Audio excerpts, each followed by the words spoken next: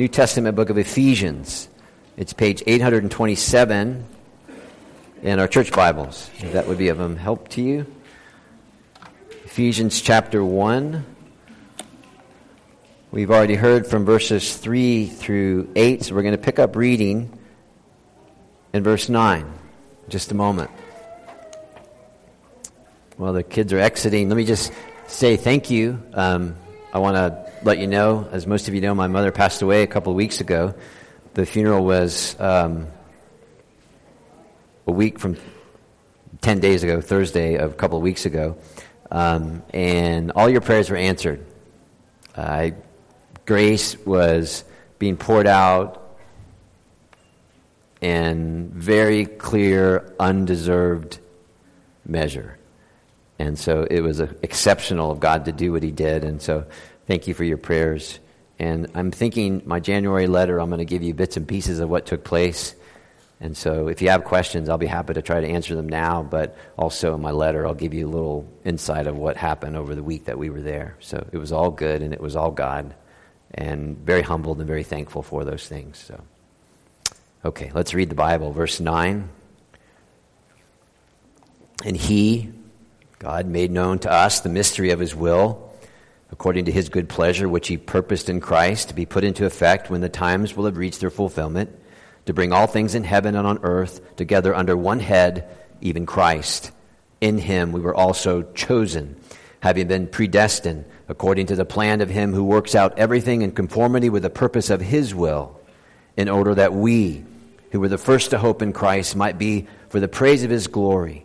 And you also were included in Christ when you heard the word of truth, the gospel of your salvation. Having believed, you were marked in him with a seal, the promised Holy Spirit, who is a deposit guaranteeing our inheritance until the redemption of those who are God's possession to the praise of his glory. Now, verse 15, this is where our interest lies this morning. For this reason, ever since I heard about your faith in the Lord Jesus Christ and your love for all the saints, I have not stopped giving thanks for you, remembering you in my prayers. I keep asking that the God of our Lord Jesus Christ, the glorious Father, may give you the spirit of wisdom and revelation so that you might know him better. I pray also that the eyes of your heart may be enlightened, in order that you may know the hope to which he has called you, the riches of his glorious inheritance in the saints, and his incomparably great power for us who believe. That power is like the working of his mighty strength, which he exerted in Christ when he raised him from the dead and seated him at his right hand in the heavenly realms, far above all rule and authority, power and dominion, and every title that can be given, not only in the present age, but also in the one to come. Isn't that beautiful? And God placed all things under his feet and appointed him to be head over everything for the church, which is his body, the fullness of him who fills everything in every way. Amen. Let's pray together, please, as we seek help to understand these verses this morning. Father, as we come to your word, please help us by your Spirit to understand it, to believe it, to pay attention to it, and if we need to, repent in light of it. And then, Father, help us to cherish and enjoy what is being said here, and to enjoy what God will give here. And we ask this always, God, for Jesus' sake. Amen. Well, some of you know we're just a few weeks from beginning our verse-by-verse study in the the book of Romans. I've been trying to do my preliminary work, and in that, chapter 8, verse 26 of Romans, Paul writes how the Holy Spirit helps the Christian in their weakness. And what is really telling about this is that when Paul uses that word weakness, he uses it in the singular. In other words, he does not say weaknesses as if we were weak, but not in everything, but only some things. If you like, having only like a limited form of weakness. So I'm weak at X, I admit that, but I'm strong in Y. No. He says, rather, that weakness is a comprehensive description of our human condition. So we are perishable. We face multitudes of afflictions in our life. We fail. And we are sinfully bent from the heart towards pride, towards self-righteousness, fear of men and women, with a multitude of desires and a multitude of fears which visit us regularly. And to proclaim this weakness is countercultural to a people who want to say, either by lip or by life, we are strong. I can do it. In fact, I'm doing it now. Can't you see? Yet, we are, says Paul, says God, fundamentally weak. Now, we may have props that we use to try and present strength. So big boasts, big words, big bank, big purchases, big brains, big ego. But at some point, even if it's only at the judgment, the frailty of those things, their inability, their impotency will be felt and they will be known. Which is why, now please pay attention to this, weakness recognized is the usual door into all the ways God gives us his strength. I'm going to say it again. Weakness recognized is the usual door in which God gives us his strength. Let me give you a few examples. Psalm 40. David assesses himself like this. As for me, I am poor and needy, but the Lord takes thought of me. Job, Paul, Isaiah will all say, I am of but small account, but God helps me. Daniel, O king, I can't help you at all with that dream stuff, but the God I serve can. And this is exactly where the mercies of God meet us, not in our supposed strength, but in the comprehensive condition of our weakness. So please bear with me. The commercialization of Christianity, we'll call it a pseudo-Christianity, which simply uses God as a means to our own end. In other words, what do you think you need? God will give it to you. That plays on the fact that we are weak. And they play on it with a precision and a success rate that I kind of find enviable. So they name what you're weak in. That's pretty easy. They tell you, you don't have to be weak, and you shouldn't be in that pickle. Something's missing. They go on. They say the reason why you're in that little pickle of weakness, whether it be relational weakness or moral weakness or spiritual weakness or financial weakness or intellectual weakness, it must certainly be because you're missing something. You're not doing something. You haven't taken these steps. You haven't applied these techniques. And instead of taking you right to the cross and to Christ, 1 Corinthians 1:24, the power and the wisdom of God, that's who Jesus is.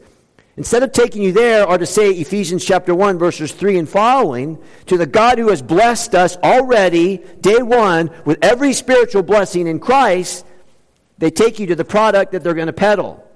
And they present things from a purely human perspective. Let me just give you one example. This is Colossians 2:8, because Paul warns the church, see to it that no one takes you captive through empty and deceptive philosophy, which depends on human tradition, the things of time, and the basic principles of this world, the things of time, rather than on Christ.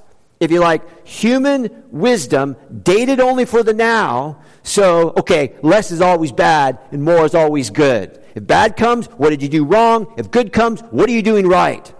So you're living more by instinct. It's almost animalistic, a robotic life, drinking from the wrong well.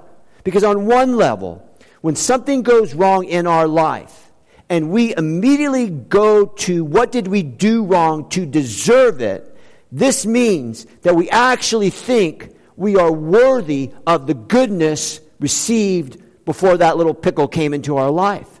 Therein denying the fact that every good thing that comes to us at its core is an undeserved mercy. It is grace. Denying the fact that the chief work of the Holy Spirit is to keep our eyes on Christ, away from ourselves, while the devil loves for us to evaluate ourselves and keep our eyes on ourselves. Denying the fact that the most complete human who ever walked this earth, Jesus Christ, the God-man, right smack in the middle of God's will always, he was, remember the Christmas song? He was no stranger to our weakness. He was a man of sorrow, suffering, familiar with pain. A man, Isaiah writes, a man who was perceived as of low account, no value, weak. But you see, in the commercialization framework, God becomes simply a means to our own end. He's a commodity to get us what we want. He's a product. He's a pill. Take it twice a day. Watch out, world. No God. to simply get something from God. Cry of the Beloved Country by Alan Paton. Beautiful book. It's about an Anglican pastor named Misamangu. He lived in the apartheid era in South Africa. And in the book, he's uncommonly generous to a grieving pastor, a white man named Stephen. Stephen's going through all kinds of heck in his life. Stephen tells the pastor in a rush of tears just how much he appreciated his generosity and his care. And this is how Misamangu responds. I am a selfish, sinful, weak man, but God has put his hand on me. That is all. God has put his hand on me. That is all. So as you think about this is life at a much more profound and honest level. There's no superficialities here. There's no kind of like superstitious religious protectionism here. Every good thing that comes to us is an undeserved mercy. So why do I begin this way? Because prayer in Christ's name is one of the chief ways we express our absolute weakness and our absolute dependence on God. And God's purpose for every age is that we might depend on him entirely for everything at all times. It's written into the very heart of the Bible. It's written to the very nature of God himself. God never wants his children to say, I got this. However, God does want us to say in Christ, come to me, all you who are weary. Right? Context of Jesus' words, weary of dead, lifeless, self-serving, empty religion. If you're weary of that, you come to me and I'll give you rest. And this is the translation from the Message. You will learn the unforced rhythms of my grace. See, in this prayer, Paul is asking God to do things because he has to, because we can't do this for ourselves. Knowing God will be a work of God. We will not be able to simply study our way into this. Get that in your head. We will not be able to simply study our way into this. This whole prayer is predicated on the fact that we are weak. So as you're sitting there, let all your failures, let all your disappointments, all your weaknesses drive you like a nail into the love and the power of God in Christ in this prayer. It's all up to you, God. Now, are you happy about that? Because I'm happy about that. Because weakness recognized, I know, is the usual door into all the ways God gives us his strength. And I suppose one reason why a person may not be happy about this, if they like the type of Christianity which makes one feel better, feel smarter, feel much more superior, and much more moral than the rest of us. That, says C.S. Lewis, you can be sure of, is from the devil, because you don't need grace. Therefore, here, what Paul is saying, for all the Christians in Ephesus, and so for all Christians in all time, they want to know, he prays that they would know God in all his greatness, and know God in all his fullness. They are weak. They have to throw the weight of their entire life on God. Paul prays they would lean hard on this God that he prays they know better. Experiential knowledge of God in a way that only weak, needy people would be happy about and be excited about. So it's no wonder, if your Bible's open, verse 15, that Paul begins this prayer with thanksgiving. You see it there? Now let's play a game, shall we? It's a word association game. Don't speak out loud. When I say the word church, what is it that immediately jumps into your head? What is it? Don't say it out loud. Here we go. Ready? Church. Okay, let's sharpen it a bit. West Cohasset Chapel. Okay, what comes into your mind? Does it do anything to you, for you? What does it say about you, what you're thinking about the church? Hold your thought. Because here in chapter 1, Paul is reflecting on his congregation, and his reflection leads immediately to thanksgiving and then petition. We're going to cover mostly thanksgiving this morning and one verse of petition and the rest, Lord willing, next week. And when it comes to thanksgiving, it's just, you see it there, it's just like he just can't help it. Because in this congregation, he sees rightly what God has done and what God is doing. That behind the backdrop of history, his spiritual eyes are open. He sees them as they are in Christ, and he sees things as they really are. So he's not just simply seeing them, but he's seeing them as they are in Christ. Now, do you understand the difference? Namely, you see there in verses 3 through 14 of chapter 1, when you read that, Paul is like, don't be so blind, don't be so myopic, narrow-minded. Put on your Jesus glasses and see reality. This is full reality. Before time, in time, after time. See what you have already and what you are promised, and see what you are in Christ. And understand that the fact that you're here today in Christ is because God has been at work since before the beginning of time on your behalf. That is profound. That's why you're here in Christ. That's what I, Paul, see. And that's why Thanksgiving is so easy to give. Verse 15, for this reason, verses 3 to 14, ever since I've heard about your faith in the Lord Jesus Christ and your love for all the saints, I've not stopped giving thanks to you. No, what does it say? For you, remembering you in my prayers. This is Paul's reaction as he thinks about the congregation in Ephesus. He thinks about what God has done, and he sees the congregation through that lens. Now, are you with me? He's thanking God for their faith in Christ, and he's thanking God for their love for all the saints. He's thanking God for them. And why shouldn't he thank God? If your Bible's open, verse 4, he would recall they've been chosen before the foundation of the world. It's the imagery that Isaiah uses as God carved your name into his hand. Verse 7, Paul would have looked around the church and said, God has made these people his children by sending his son to die that we would be forgiven. This is no small thing. Verse 7, blood had to be shed. In him we have redemption. That's back to the way it was supposed to be, even better. That's redemption through his blood.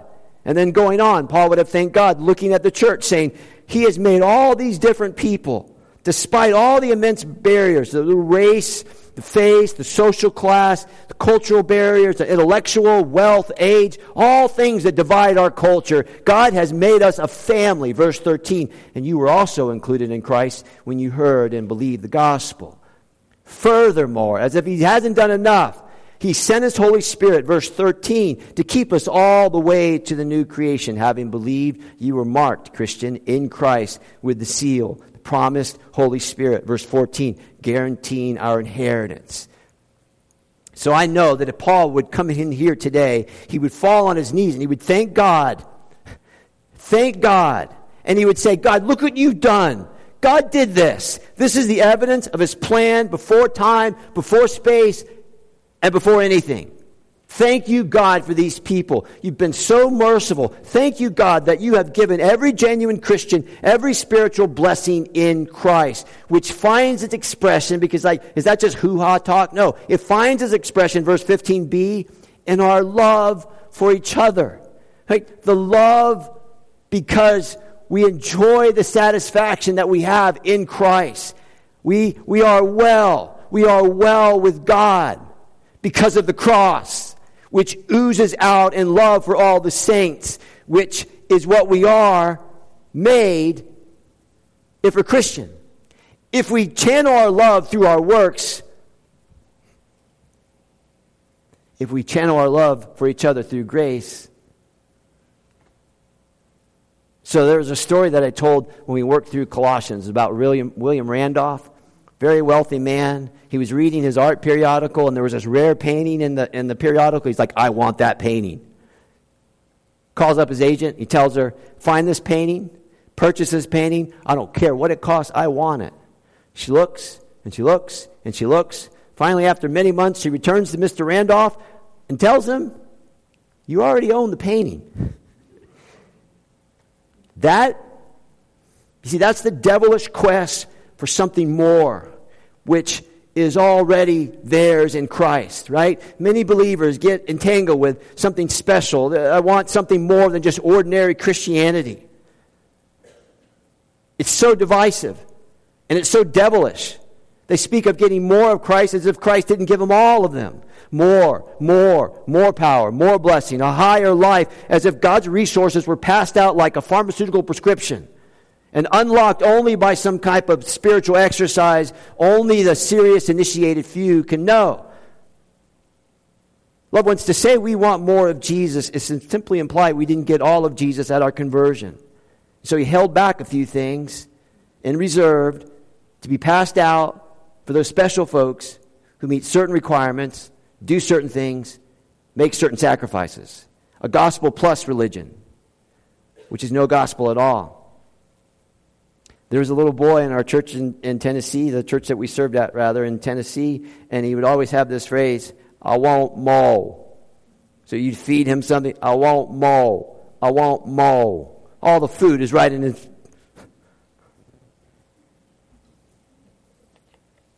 You see how deceptive it can be. So this could be like a merit-based system of our world, right? That's how the world works. You do, and then we will do. That can infect the church at any moment. Earn it to have it, which depends on human wisdom and not in Christ. You're nice, I'll be nice. You're bad, I'll be bad. Loved ones, nothing is missing in you in Christ. Colossians 1:10, you have His fullness.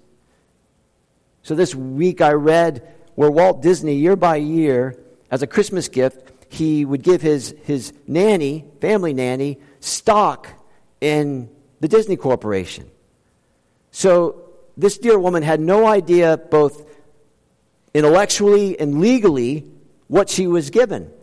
In 1981, when she died, among all her possessions was this pile of Disney stocks. And when they found out the value of them, $7.6 million.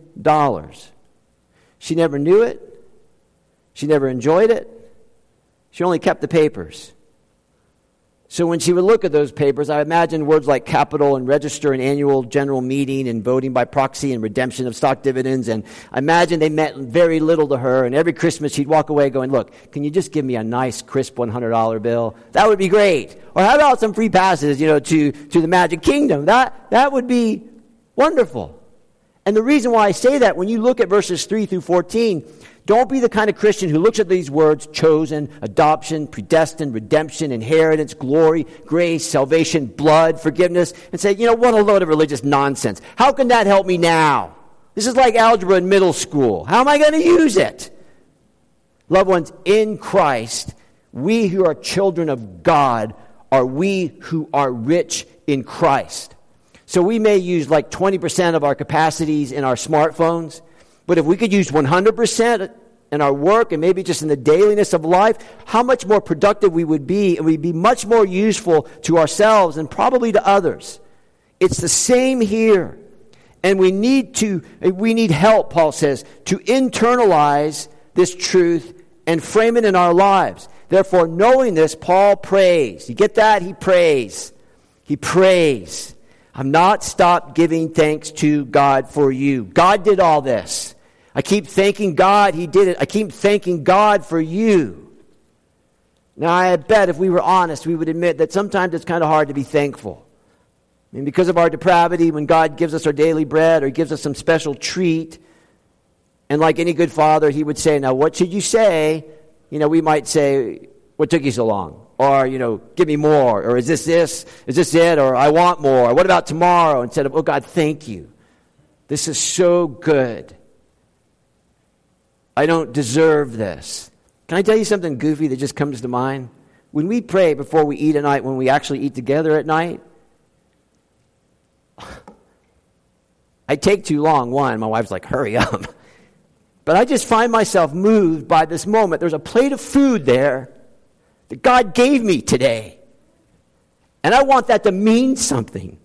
So when He says, here it is, and He says, what do you say, Joe? I want to say, oh God, this is so good.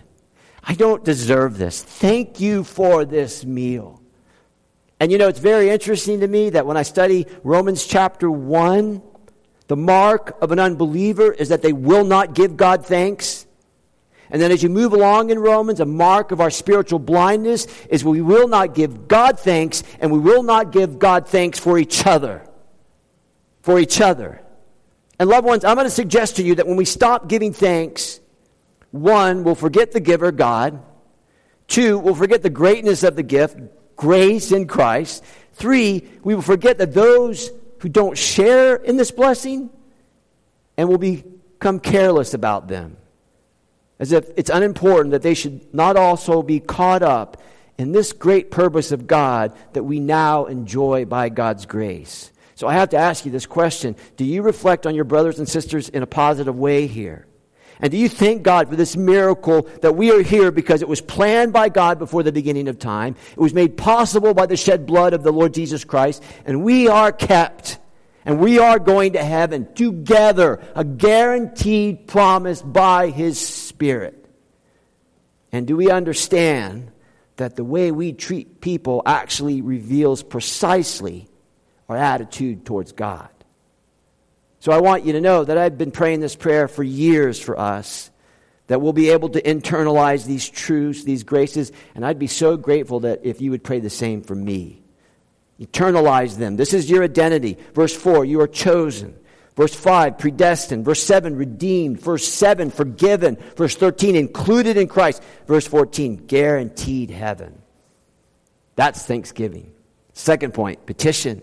We're just going to get through verse 17. I keep asking that the God of our Lord Jesus Christ may give you a spirit of wisdom and revelation so that you may know Him better. Right? So Paul prays for experiential, spiritual enlightenment. So he's been telling them, you guys are sitting on a gold mine in Christ. And now he prays that they would know God better. That they would know that. The Father who did all that. Now we know that the church in Ephesus, they faced persecution. But we also know that they also faced the common problems of life, like economic problems, social problems, relational, personal problems, and so on. They weren't immune to that. And yet notice that when Paul prays for the church, he doesn't pray for the health, for their happiness, for their prosperity, nor their success. It's not in that prayer. It's understandable. Should we pray those things? Sure. But it's not in this prayer of this apostle. And as an apostle, he has authority over us here. He's an example to bow to embrace. So we should pay attention to the fact that he doesn't pray for easier circumstances. But he does pray, see this in your Bible, verse 17, that God would give them the Spirit or a Spirit, outside power from God, internalized in them, okay, outside power, whether it's the Holy Spirit or a Spirit. Commentators differ, but the point is outside power from God, internalized in them. Give them a spirit of wisdom. Sophie is the Greek word. Expertise, capacities. God give them capability. Listen to J.I. Packer, Knowing God, when he gives a definition of this wisdom. Wisdom is the power to see and the inclination to choose the best and highest good, tied together with the surest means of attaining it. It's the practical side of moral goodness. As such, it is found in its fullness only in God. And what he's saying is there's no higher wisdom than the knowledge of God.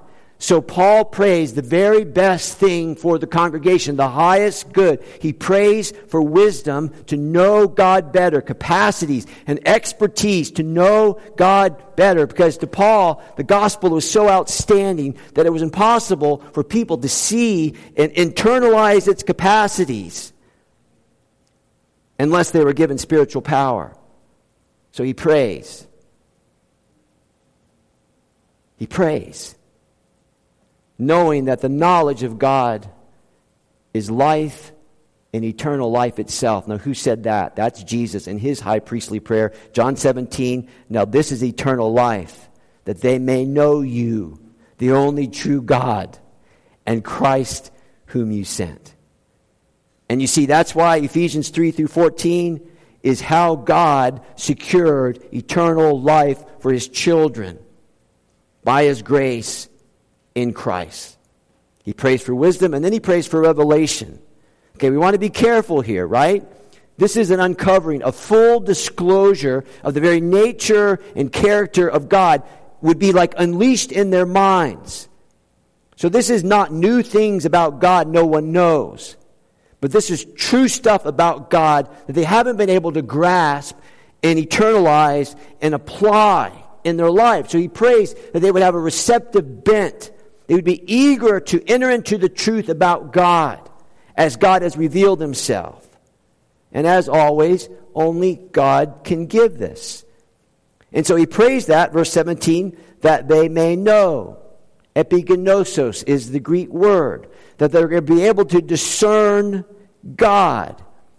Now, this will help you. This is the very opposite of 2 Timothy 3. Remember where Paul writes to the church, and he writes of a kind of person who's always learning, but never able to acknowledge, to experience, to apply the truth that they know. So they live in the classroom. It's the safest place for them, but they're unable to apply what they learn in any meaningful way in their life. All right, so let's just connect the dots here. The first reason why he prays this is that he wants the very best thing for them. And the very best thing for them is to know God in light of all his great work in Christ before time, in real time, and what's coming after time. And he prays something like this. Now I want you to think with me, because this kind of prayer might seem cruel to some people. Father, you know Jimmy is struggling with his illness. And you know how worried I am about Jill's job and marriage, and how stressed that the Smiths are about selling their home. But I want to thank you that they're Christian believers. And I want to ask you to bless them, and that they would know every spiritual blessing in Christ that they have. And please open their eyes to grasp what you've done for them. Give them a spirit of wisdom and revelation so that they might know you better. Period. Full stop. Right? Know you better. Know you, God. Not know you, God, then they'll get something from you, God. Not that way. Not yet. Just know God. Because only God can fill the God-sized hole in us.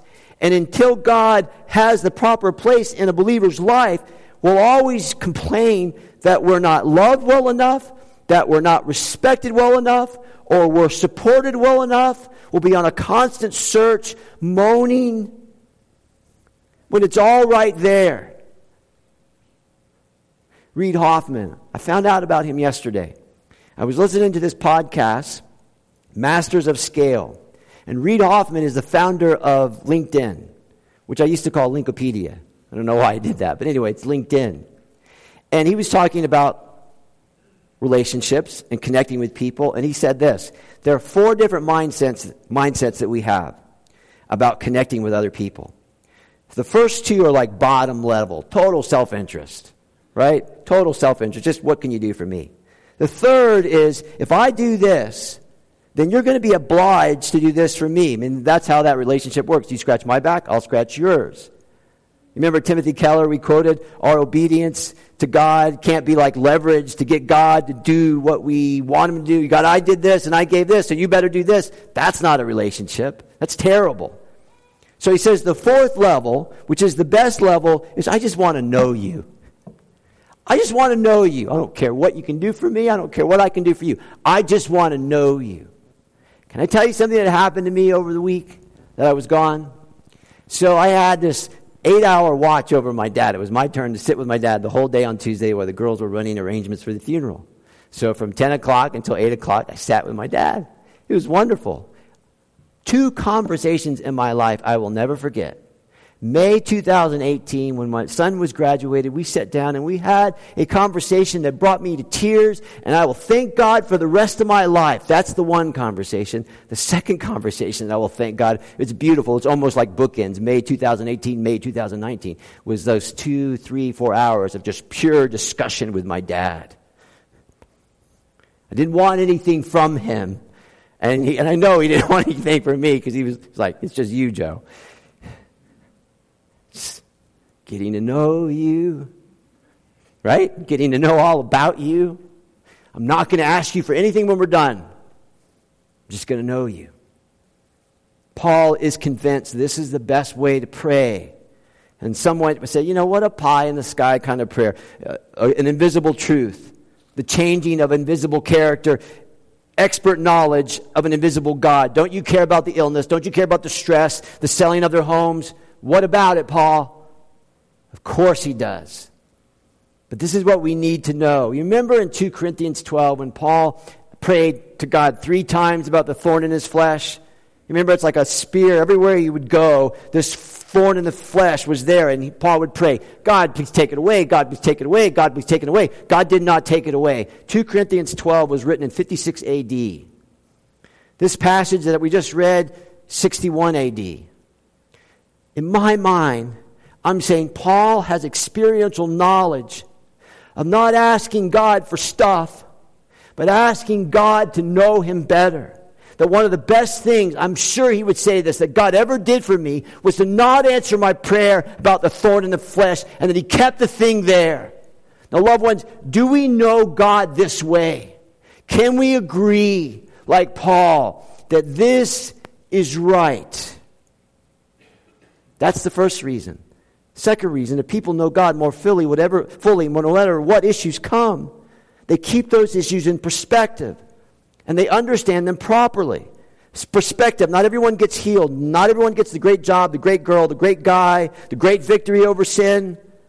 Not everyone has a great life. Not everyone has that, life juice. I've been reading my Christian women's history book. There are women who live a glorious life, who love Jesus, and they die, and it's like a beautiful story out of Disney.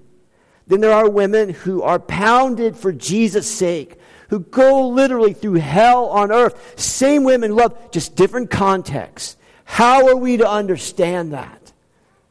There's only one way. We better know the God of the Bible. We better know the God of the Bible. If not, we'll be jumping here and there.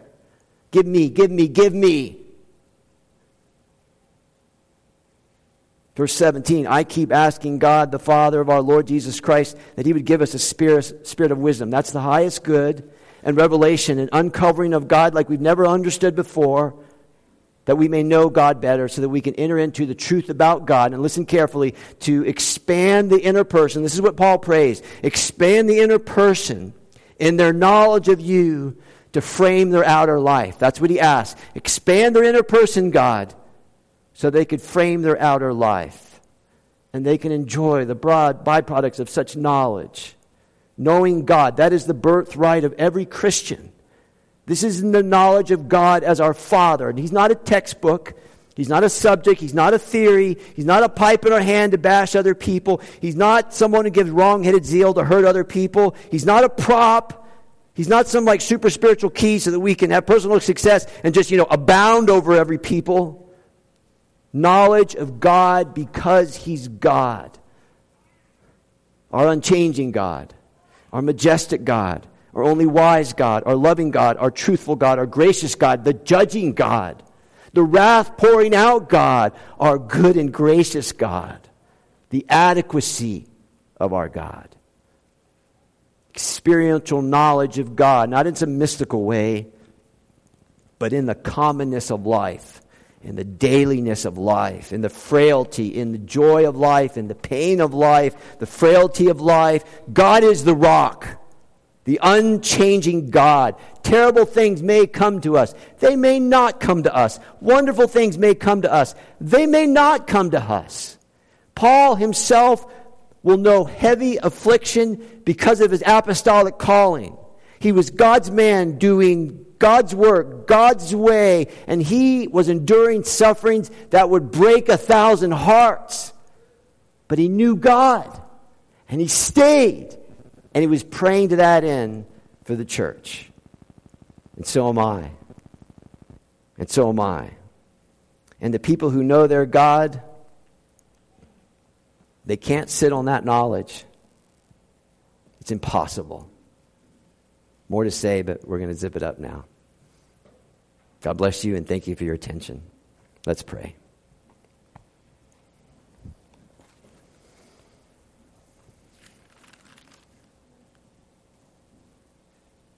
I keep asking that the God of our Lord Jesus Christ, the glorious Father, may give us the spirit of wisdom and revelation so that we may know Him better. And Father, we thank you for the obedience of Jesus, which replaces our rebellion and our sin. And we pray, Father, that your rule and truth over our lives we would embrace and enjoy. And may your resurrection power be strongly at work in us, not in some religious, silly way, but in a family way, the family of God as a loving Father, and we would just drink up in great gulps your love in Christ for us. See everything as you would see it, so that we can do everything as you would do it, and enjoy the fact that we are one in Christ. Please glorify yourself to that end this week. And we pray your blessing over your people as we move about today and in the coming days. For Jesus' sake, amen.